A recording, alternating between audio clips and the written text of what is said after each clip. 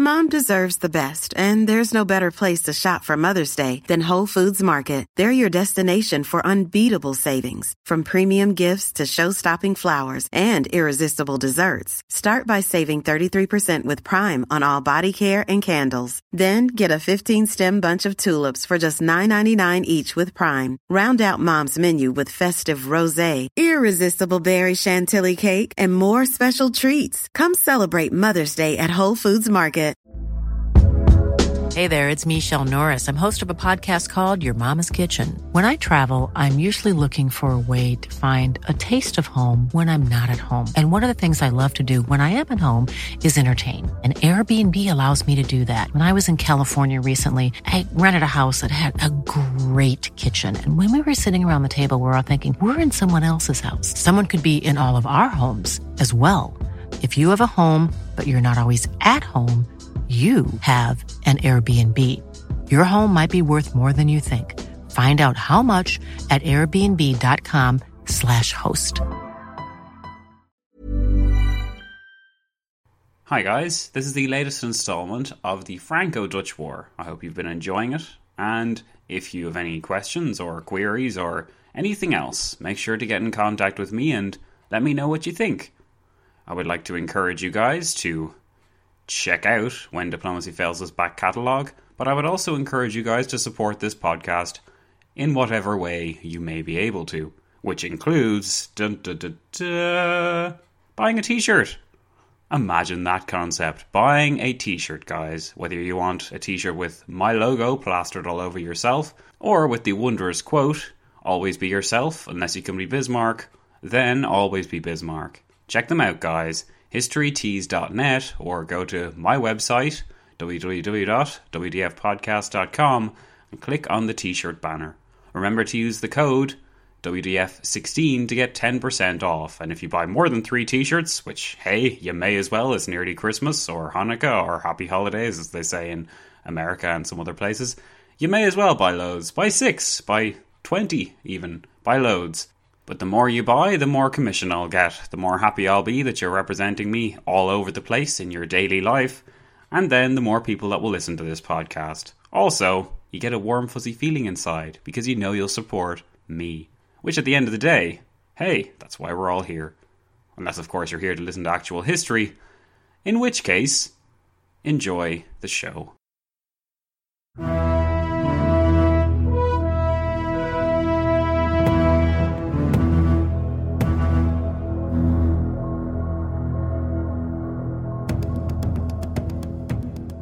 Hello and welcome to part 2 When Diplomacy Fails' look at the Franco-Dutch War.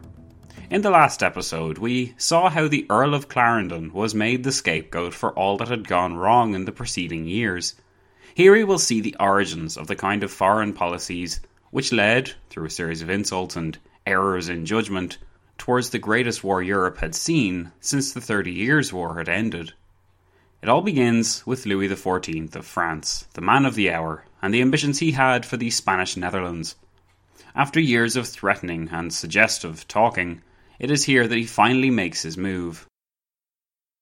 Although we've covered his war in some kind of way in the Second Anglo-Dutch War, we didn't really give him his time in the limelight, which, considering the importance of what he does here, I felt he deserved his own episode to kind of examine how he got on in the Spanish Netherlands and what other people thought about it. So that's what this episode is for.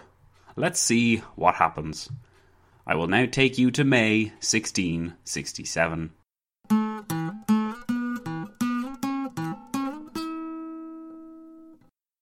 If we did not take great pains, and were not at great expense to corrupt our nature would never corrupt us. Edward Hyde, the first Earl of Clarendon.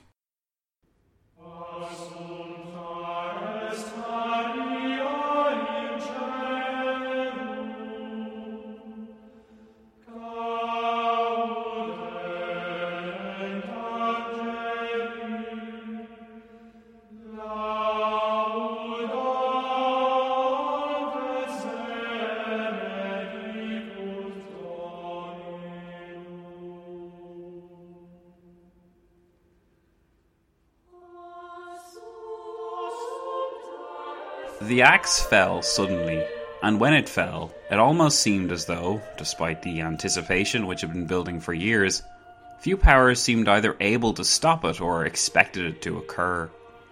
The French invasion of the Spanish Netherlands at the end of May 1667 was the culmination of years of nervous, anxious expectation on the part of Europe.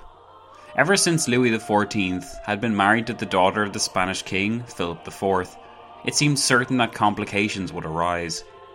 Indeed, as per the terms of that marriage, Louis's bride was to renounce her claims on her Spanish inheritance in return for a large dowry of 500,000 escudos, a sum which, if one knew Spain in the 1660s, you wouldn't have expected it to be paid. The marriage agreement actually formed part of the 1659 Peace of the Pyrenees and had been designed by Cardinal Mazarin to bring about the end of that near 25-year war between France and Spain. Though it was designed to usher in a new era of peace, within the treaty Mazarin had clearly left room for future discord in the Franco-Spanish marriage. It was, in a sense, his final gift to his French king, who had in many ways been his pupil in the years before. Whether Mazarin fully appreciated how legitimate a pretext he was handing his king is less important than how Louis actually attempted to use it, and what that utilisation said about the Sun King's character. The complicated legal lingo which enabled Louis XIV to find his just cause would never have completely convinced any form of court in the 17th century. The important point to remember before we attempt to dissect its legal stance and assess its legitimacy is that historians are unanimous in that it was a fairly ridiculous pretext, and that Louis heartily believed more in the fact that he wanted a war with the weakened Spanish Netherlands, and that he required justification for such a war, than he believed he was actually handing his wife what was rightfully hers. Louis's wife, Maria Theresa, was the daughter of Philip IV from that king's first marriage, while upon Philip's death in 1665, Spain was under a regency to prepare Charles II, who we'll call Carlos to avoid any confusion with the Stuart Charles II, for the throne. Carlos was Philip's son from his second marriage, and under the customs of the Spanish Netherlands when it came to the issue of private inheritance, custom allowed that the assets could devolve to the offspring of the original marriage before it would devolve to the offspring of the second or third or other marriages, etc. This local law had been in place for a few decades, but its origins are not especially important, and since we don't want to bombard you with terminology, let's just clear up a few things. The basics you should know about this law is that it referred to private citizens, and that, in the past, families could choose whether they wanted to avail of it or not. More often than not, when it came to inheritance devolving after the head of a family died, by that point his offspring from his first marriage had already married and made lives for themselves, and they rarely sought to access, or at least did not seek to access all, of the assets left by their father's death. It was not unusual for men to become widowed and then remarry, particularly with the dangers of childbirth, and it could often occur that prestigious men married 2 or even 3 times following the death of a spouse. To protect the original offspring's rights, this law of devolution was developed in case the children from the second and third marriages tried to take it all for themselves. Thus the offspring from the first marriage had what you could call a kind of seniority where inheritance was concerned, but like I said, this law rarely had to be invoked because by the time the head of the family died, his first marriage children had already moved on and probably had their own families and their own complicated lines of inheritance by then. That's not to say they wouldn't have wanted any pieces of the pie, just that they rarely made a very big deal of it, or ripped up parts of Europe in order to get what they thought was rightfully theirs. So now that we've somewhat defined it, let's list 3 immediate problems with Louis's attempts to invoke this law of devolution for his own ends. First, as far as its usage goes, the law existed mostly on paper only. More than a few historians have described the law of devolution as obsolete or irrelevant, since it had been so inconsistently invoked. One historian noted that it hadn't been invoked for 38 years by the time it caught Louis's attention, and when that had occurred, it was in the case of a private merchant family in 1629, Bruges, where the son from the first marriage agreed to divide some of his father's assets with his younger half-brother. Thus it was a private contract, if such a contract was even invoked at all. In the nearly 4 decades since its last occurrence, the law of devolution had been virtually forgotten in the Spanish Netherlands. Second, as you may have noticed by now since I keep on using the term, the law of devolution was a private contract. It was not a law drawn up for the sake of stately disputes or questions of dynastic inheritance. Furthermore, although the law of devolution had barely made itself felt, in the century or so of the law's existence, it had never once been invoked in the name of a woman. Though this fact was hardly unsurprising in the male-dominated 17th century that Louis lived in, it is still a remarkable fact. Since it was an agreement between private persons, it was also meant to apply to private property, not to sovereign rights over territory. It should be added to this point that, in the spirit of trying to make the law of devolution apply to such matters, Louis wasn't claiming all of the Spanish Netherlands. He only wanted the parts, in the name of his wife, that were of strategic interest to France. How very convenient. To Louis, he was thus in his legal rights to claim portions of the Spanish Netherlands, but leave the Spanish crown to the sickly Carlos, and leave the situation at that. To a cynical Europe, then, Louis was taking what he wanted and absolving himself of a poisoned chalice, and it was all just too convenient. The third and most glaring problem revolving around the law of devolution and Louis's attempts to use it as a pretext for war, though, was that Louis would be able to count very few in Europe who wouldn't take one look at what he was doing and see through the thinly veiled ambitions of a young, energetic king eager to acquire some glory for himself on the battlefield. In short, the third point is that it didn't work because this was the 17th century, and in the cynical minds of Europe's statesmen, it was just too convenient that the noble move in the name of his queen would just so happen to so benefit French security, as well as its economic and defensive interests for the future. For it was well known that Spain was on the decline by now. It had been known ever since the signing of the Peace of the Pyrenees or the Battle of Rocroi 20 years before that.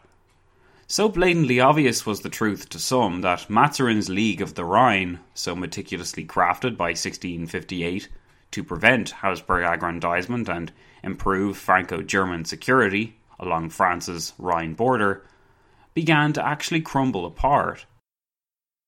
Johan de Witt of the States of Holland had been warning the English as early as 1662 that once Philip IV of Spain died, Louis would take advantage of the fact that his wife's dowry had not been paid to swoop in and claim that wife's no longer revoked inheritance. And of course, if anyone knew about the Spanish not paying up, it was Charles II, who had seen for himself just how poor the Spanish were while he had lived in exile. It is now time to quote from one historian whom we will likely be drawing heavily from for anything remotely militarily related for the next few episodes. James Faulkner's book, Marshal Vauban and the Defence of Louis XIV's France, is a significant and highly illuminating account, not just of Seigneur Vauban, Louis's chief engineer for essentially all of the wars he launched, but it also provides critical information on the nature of warfare at the time, and it really opened my eyes to how campaigns were lost and won in the 17th century. In the 30 Years' War, we saw how battles turned the tide of the war, most notably at Rocroi in 1643, when Spanish invincibility was finally trounced on the battlefield, or in the Battle of Breitenfeld of 1631, where Gustavus Adolphus smashed the Habsburg control of Europe after so many Habsburg triumphs. When we reach the wars launched by Louis and the like, though, a seismic shift seems to occur in the way Europeans fought and won wars. Partly because few states sought to risk it all in open battle, and partly because all around France stood rings of Spanish or German fortifications, wherever France wished to expand, she was bound to be forced to endure campaigns of siege, defence and counter-siege in order to make any headway. One of the primary themes of Louis's wars, in fact, is the mission he had to strengthen and improve French security by effectively capturing regions just outside the French border, so that they could be reinforced and serve as a kind of first line of defence or buffer state against outside attack. This would be done alongside the Rhine, in Alsace, in Lorraine and in Franche-Comté, but it would occur perhaps most blatantly in the Spanish Netherlands. Who was in charge of ensuring that such fortifications were up to scratch, and who was charged with the seizure of fortifications that were in enemy hands? His name was Sebastien Le Prestre, otherwise known as Seigneur de Vauban. My theory, and one which we actually talked about a good bit in a recent Agora group chat on the Peace of Westphalia and whether it was overrated, is that it probably only feels like a change in warfare has come about in the years after the 30 Years' War, because France is the one instigating all the wars, let's be honest, and it remains essentially at the heart of European conflict for the next century or so, particularly while under Louis XIV. Because the focus is so on France at this time, and because the only real way France could fight its battles is through siegecraft, it's no wonder we can feel like everything in Europe changed.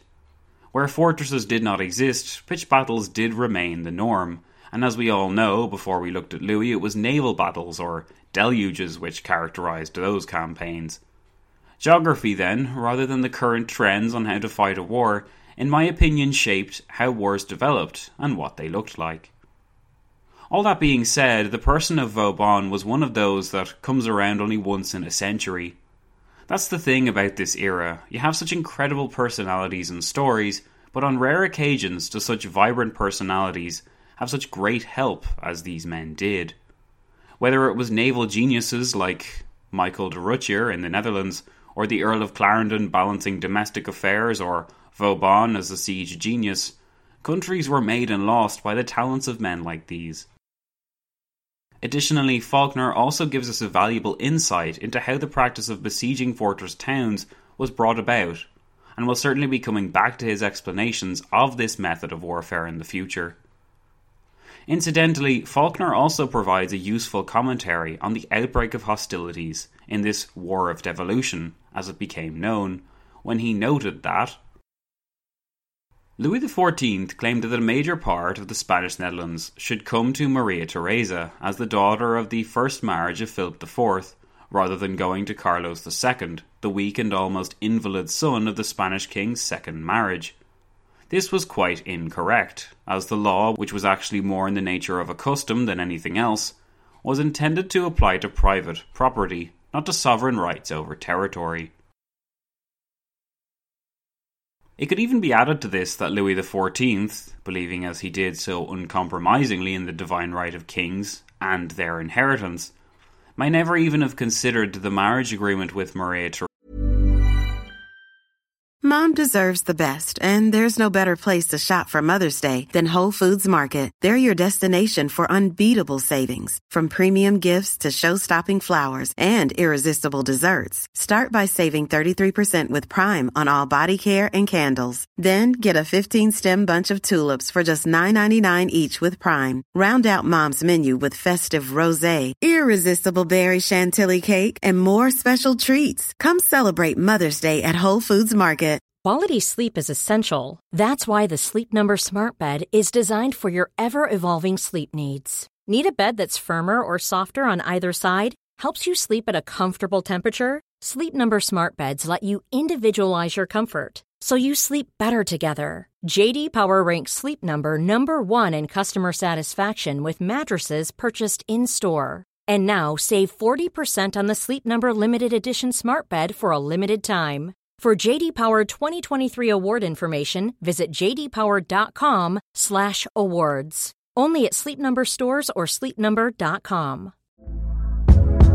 Hey there, it's Michelle Norris. I'm host of a podcast called Your Mama's Kitchen. When I travel, I'm usually looking for a way to find a taste of home when I'm not at home. And one of the things I love to do when I am at home is entertain. And Airbnb allows me to do that. When I was in California recently, I rented a house that had a great kitchen. And when we were sitting around the table, we were all thinking, we're in someone else's house. Someone could be in all of our homes as well. If you have a home, but you're not always at home, you have an Airbnb. Your home might be worth more than you think. Find out how much at airbnb.com/host. Theresa to have revoked her inheritance claims, even if double the dowry had actually been paid. The point is, of course, the dowry wasn't paid, and thus Louis could claim what rightfully belonged, to his wife. He didn't want the throne of Spain. Oh no, he wasn't prepared to go that far. Well, not yet anyway.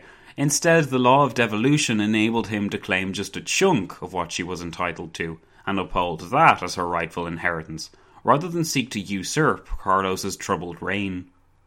Faced with such clear obstacles to being taken seriously, Louis must have been somewhat sensitive to the idea that his machinations would be exposed for what they were, and so, as James Faulkner notes, the king took the time to dictate a justification of his wife's rights, and for the associated declaration of war on Spain, a treaty on the rights of the Queen.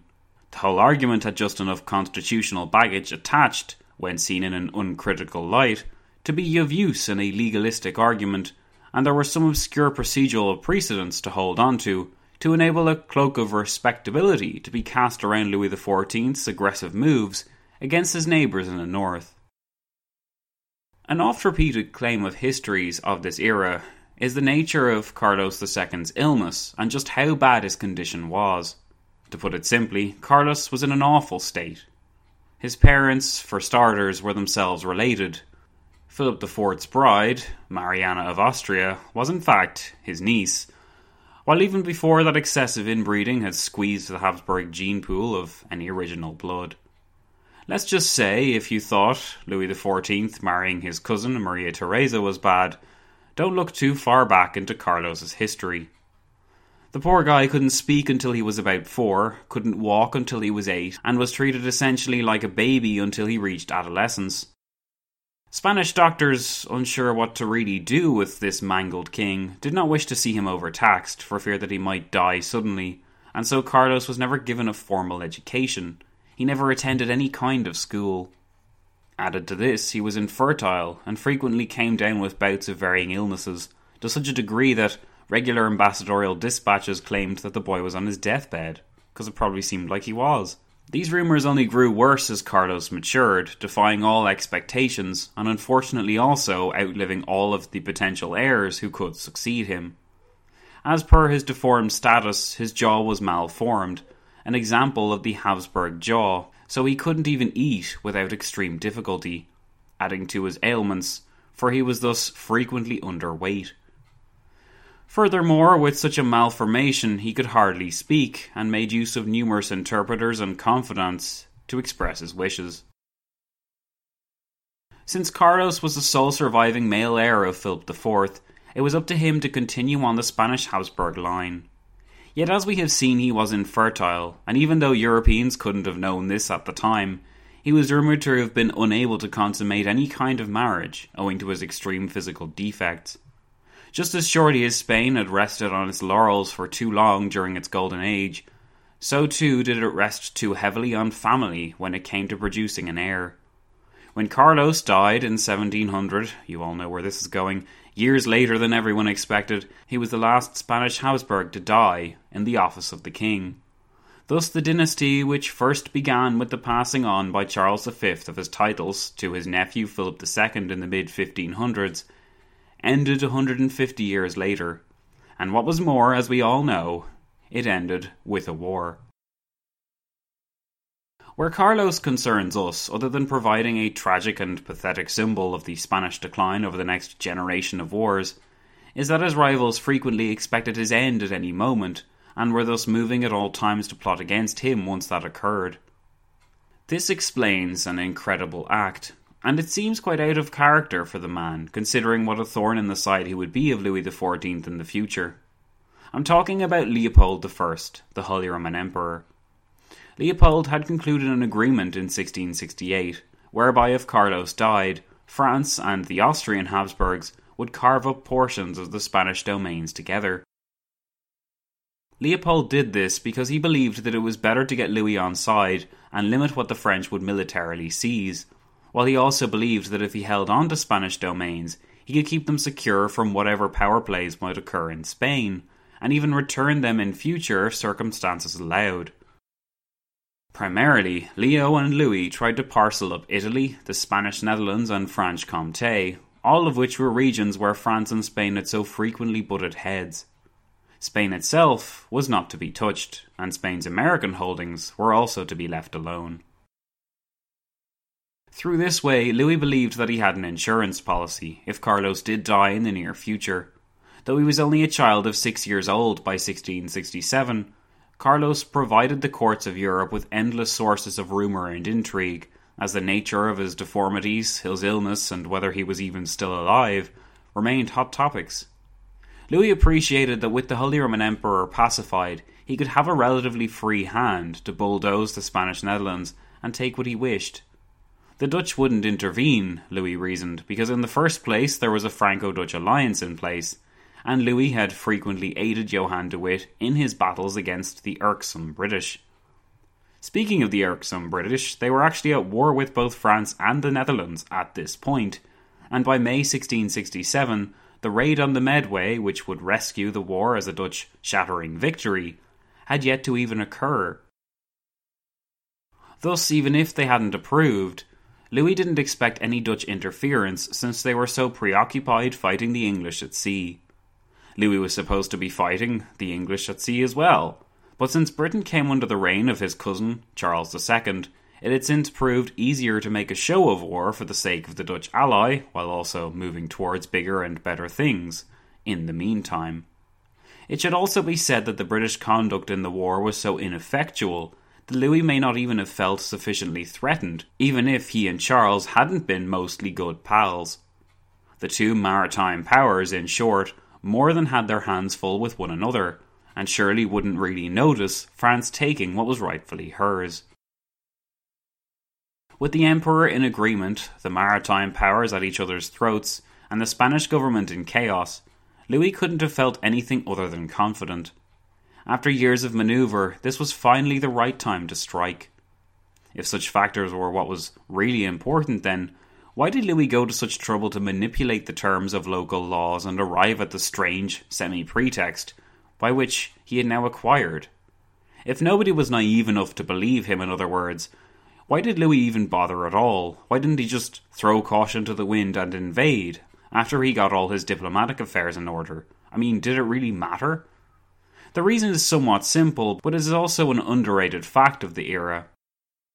You see, although one could judge Louis's reasoning for taking what was owed to his wife, and though one could argue that Louis was only doing this to expand the borders of France and bring glory to France, the cloak of respectability, as Faulkner called it, was still important.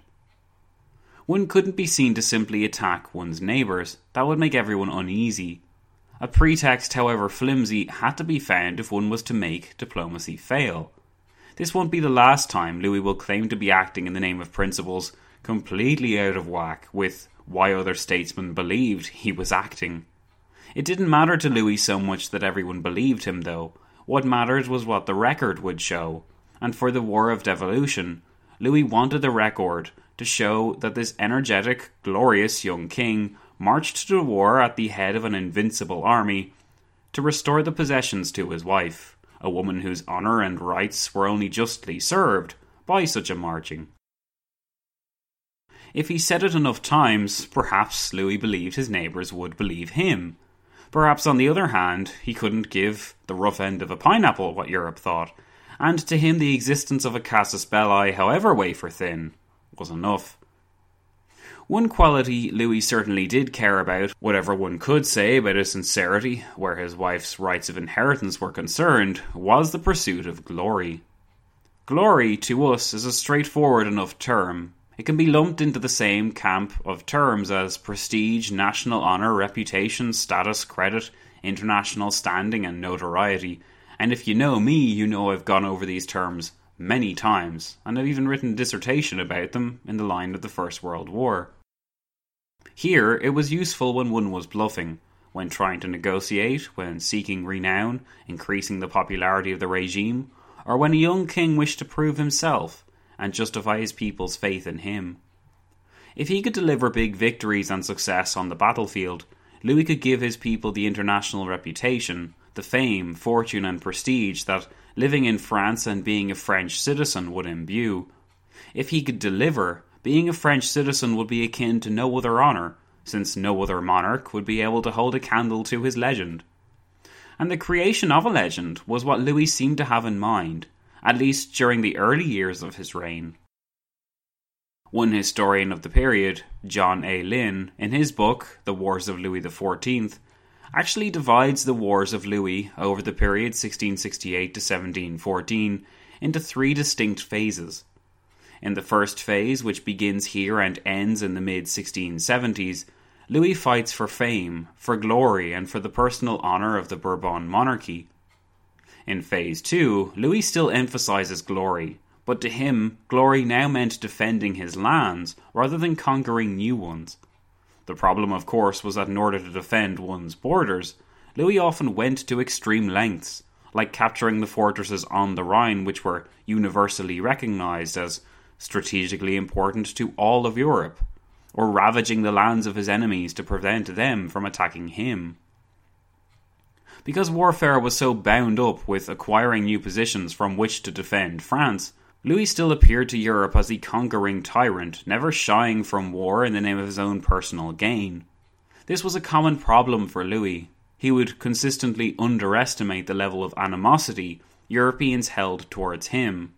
Above all, though, he is more infamous for overplaying his hand at some of the worst of times. In the final third phase of his reign of wars, from the beginning of the 1700s to 1714, Louis fights a war almost solely for the crown of Spain.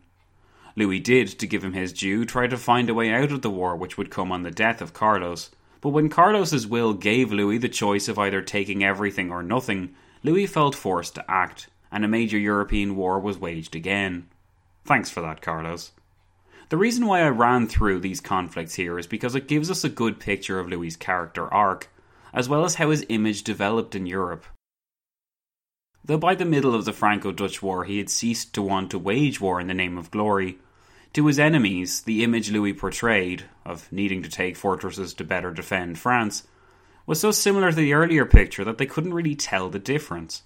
Even in the Spanish War of Succession, where Louis tries to negotiate with Leopold to partition Spanish holdings and avoid a general war, he would later be upheld as the warmongering Sun King because he would again plunge his state into war either way. This brief rundown gives us an introduction into an important theme of Louis's reign, his image and appearance in foreign courts. The War of Devolution was the first time Europe would be stunned into cooperating against France, but it was merely the first of 5 times, and marked the beginning of Europe associating Louis not with an energetic king, good for his people and proudly leading them to distinction, but a dangerous ruler, bored with peace and determined to plunge Europe incessantly into the throes of instability. As we will see, the series of wars which occur from this point onwards must be seen from both perspectives, if we are to gain a complete picture both of what went on and who Louis XIV truly was. We have to, in other words, investigate both versions of Louis, the hero and the tyrant, if we want to do this era of history justice. Unaware, of course, of how history would pan out, Louis led the invasion into the Spanish Netherlands, at last breaking the peace and confirming the worst fears of Johan de Witt in the process. As English statesmen grappled with the idea that they may be fighting the wrong enemy, and that it was Paris, not The Hague, which represented the true universal monarchy, de Witt scrambled to get as much news as he could from his contacts down south. How much land was Louis prepared to take? How big was his army? How prepared were the Spanish? All of these were key questions, whatever true motivations had moved Louis to invade his neighbour. The populous, rich and prosperous Spanish provinces had long caught the eye of the French, but for years the Spanish had done good work in ensuring that the French were too isolated and too surrounded to act against them. Now, after years of appearing like an ingenious process of encirclement, the scattered Spanish holdings on the French border seemed dangerously isolated and cut off from Madrid. The fact was, as the Earl of Clarendon would learn a year after these events, and in fact we saw him learn it in the last episode, the sharks of opportunism could smell blood, and when the blood was sensed, few but the strongest men could resist its impulse.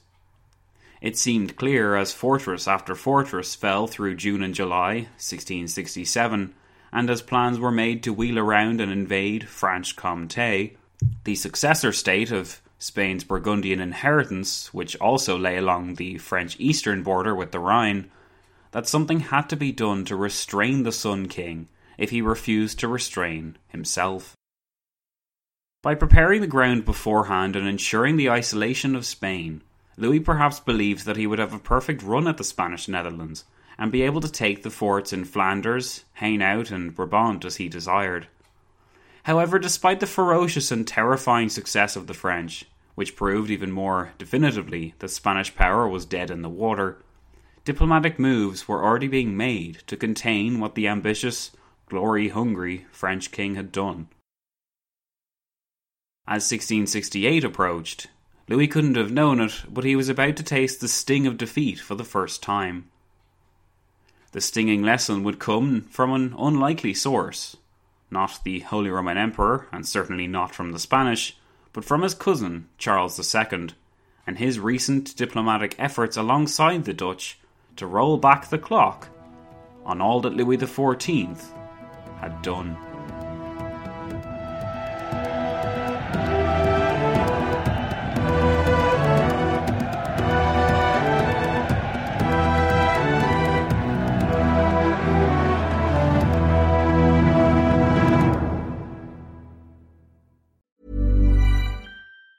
Mom deserves the best, and there's no better place to shop for Mother's Day than Whole Foods Market. They're your destination for unbeatable savings, from premium gifts to show-stopping flowers and irresistible desserts. Start by saving 33% with Prime on all body care and candles. Then get a 15-stem bunch of tulips for just $9.99 each with Prime. Round out Mom's menu with festive rosé, irresistible berry chantilly cake, and more special treats. Come celebrate Mother's Day at Whole Foods Market. Mom deserves the best, and there's no better place to shop for Mother's Day than Whole Foods Market. They're your destination for unbeatable savings, from premium gifts to show-stopping flowers and irresistible desserts. Start by saving 33% with Prime on all body care and candles. Then get a 15-stem bunch of tulips for just $9.99 each with Prime. Round out Mom's menu with festive rosé, irresistible berry chantilly cake, and more special treats. Come celebrate Mother's Day at Whole Foods Market.